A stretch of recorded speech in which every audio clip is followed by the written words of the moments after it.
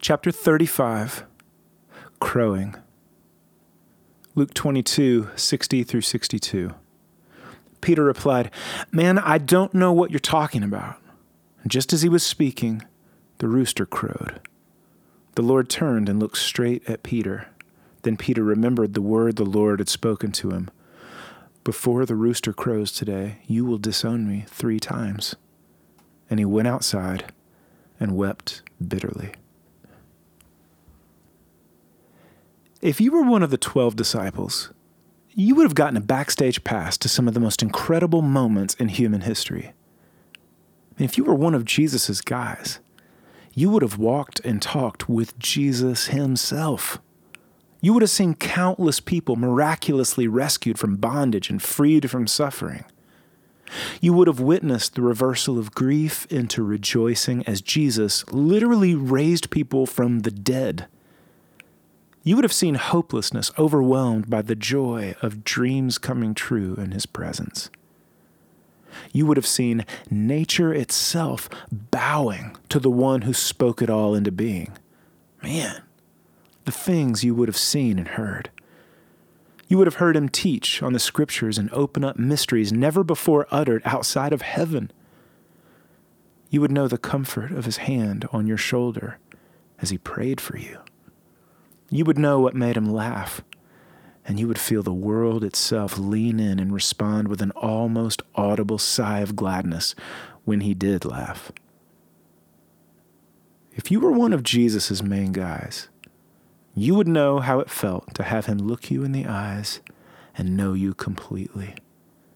You would be familiar with the depth, tenderness, sincerity, and invitation of his gaze. What was it like to meet his eyes of love? If you were one of the disciples, wouldn't you be tempted to be pretty proud of the fact? I mean, I know I would. I would probably get t-shirts and business cards made. I'd probably even get a tattoo about it. Maybe just a big, fat, bold 12, someplace real conspicuous. I bet those guys were so proud to be his. When people crowded around Jesus, they probably got pushed back in line by one of the guys saying, "Hey now, back up, folks. Unless you're in the 12, you're going to have to take about 3 big steps back. Only the 12 beyond this point." I bet their conversations with outsiders always started the same way. "You know, the thing about being in the 12 is, well, I mean, now that I'm in the 12. Oh, dude, the Messiah said the funniest thing the other day. Check this out. I was sitting there with the rest of the 12 when he said, I mean, if you were close personal friends with Jesus and he had picked you to be on his starting team to change the whole world, how are you supposed to keep that bottled up? Wouldn't you just walk around with a little spring in your step and your head held high that you were his? Of course you would. I mean, I would. Or at least I think I would. I hope I would. The thing is that in some way we are already in that exact situation. He has picked us to be his. He has recruited us to join his starting team to change the world. He has something eternal for us to do. He's called us his friends. We have been eyewitnesses of his majesty and power. Our hearts are works in progress that show what his love can do. We are his. And that's something to be excited about. I mean, I don't know if we should be proud in the sense that we've done anything to make it happen or anything like that. We shouldn't be boasting or crowing about it in the streets like Peter Pan, but we should definitely be glad that we are his. In Luke chapter 22, Peter had the worst moment of his life so far. The detachment of soldiers Judas brought seized Jesus and led him away to the house of the high priest, and Peter followed them at a distance. Out in the courtyard of the house, some of the servants had built a fire to keep warm, and they were seated around it. Peter sidled up next to them in the dark and tried to blend in. He was really trying to see what was going to happen to Jesus. You see, in those days, certain rooms in people's houses were open, without walls. And Jesus would have been in one of these open rooms at the high priest's house. Maybe Peter was waiting, listening and looking for an opportunity to be a hero and rescue Jesus. Or maybe in his shock and fear, he just didn't know what else to do. Either way, he sat at the fire. Some of the firelight illuminated Peter's face, and one of the servant girls recognized him. She called him out as being one of Jesus' guys, but rather than stick his chest out and brim with pride, Peter lied about it, denying that he even knew Jesus. Someone else recognized him later on, but Peter denied it again. And then an hour after that, someone else called him out for being one of Jesus' guys by pointing out by his accent that Peter was a Galilean. And this time he really went off, denying it for the third time. At that exact moment, a few things happened at once. Above the noise of the fire, the servants, and the trial, a rooster crowed, loud and clear.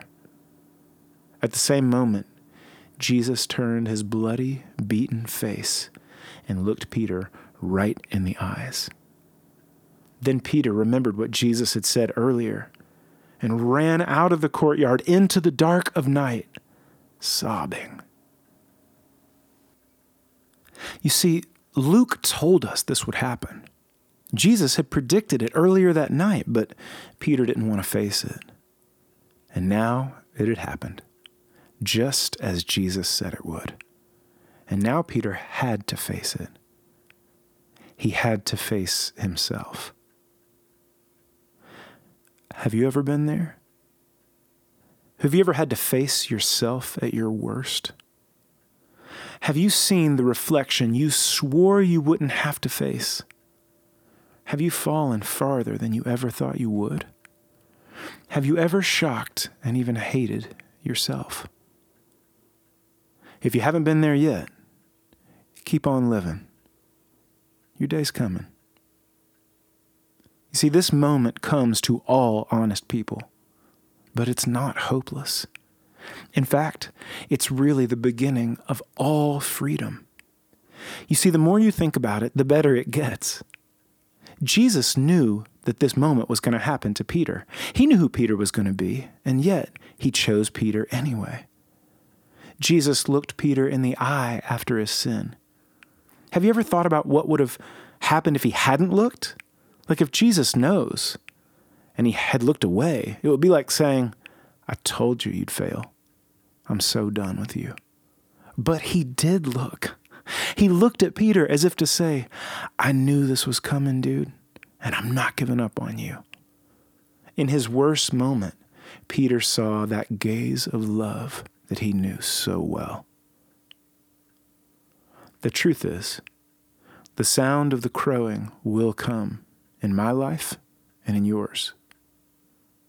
Whenever it does, it's a chance for you to look to Jesus and know he's looking at you. He sees you. He loves you. The sound of the crowing is your chance to remember that he has not given up on you.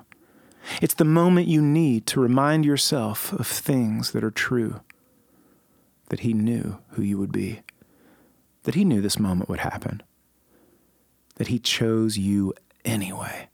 He's not ashamed to be called your God, and he's not finished with you yet. That there is no condemnation for those who are in Christ Jesus, that you've already crossed over from death to life and will never be judged.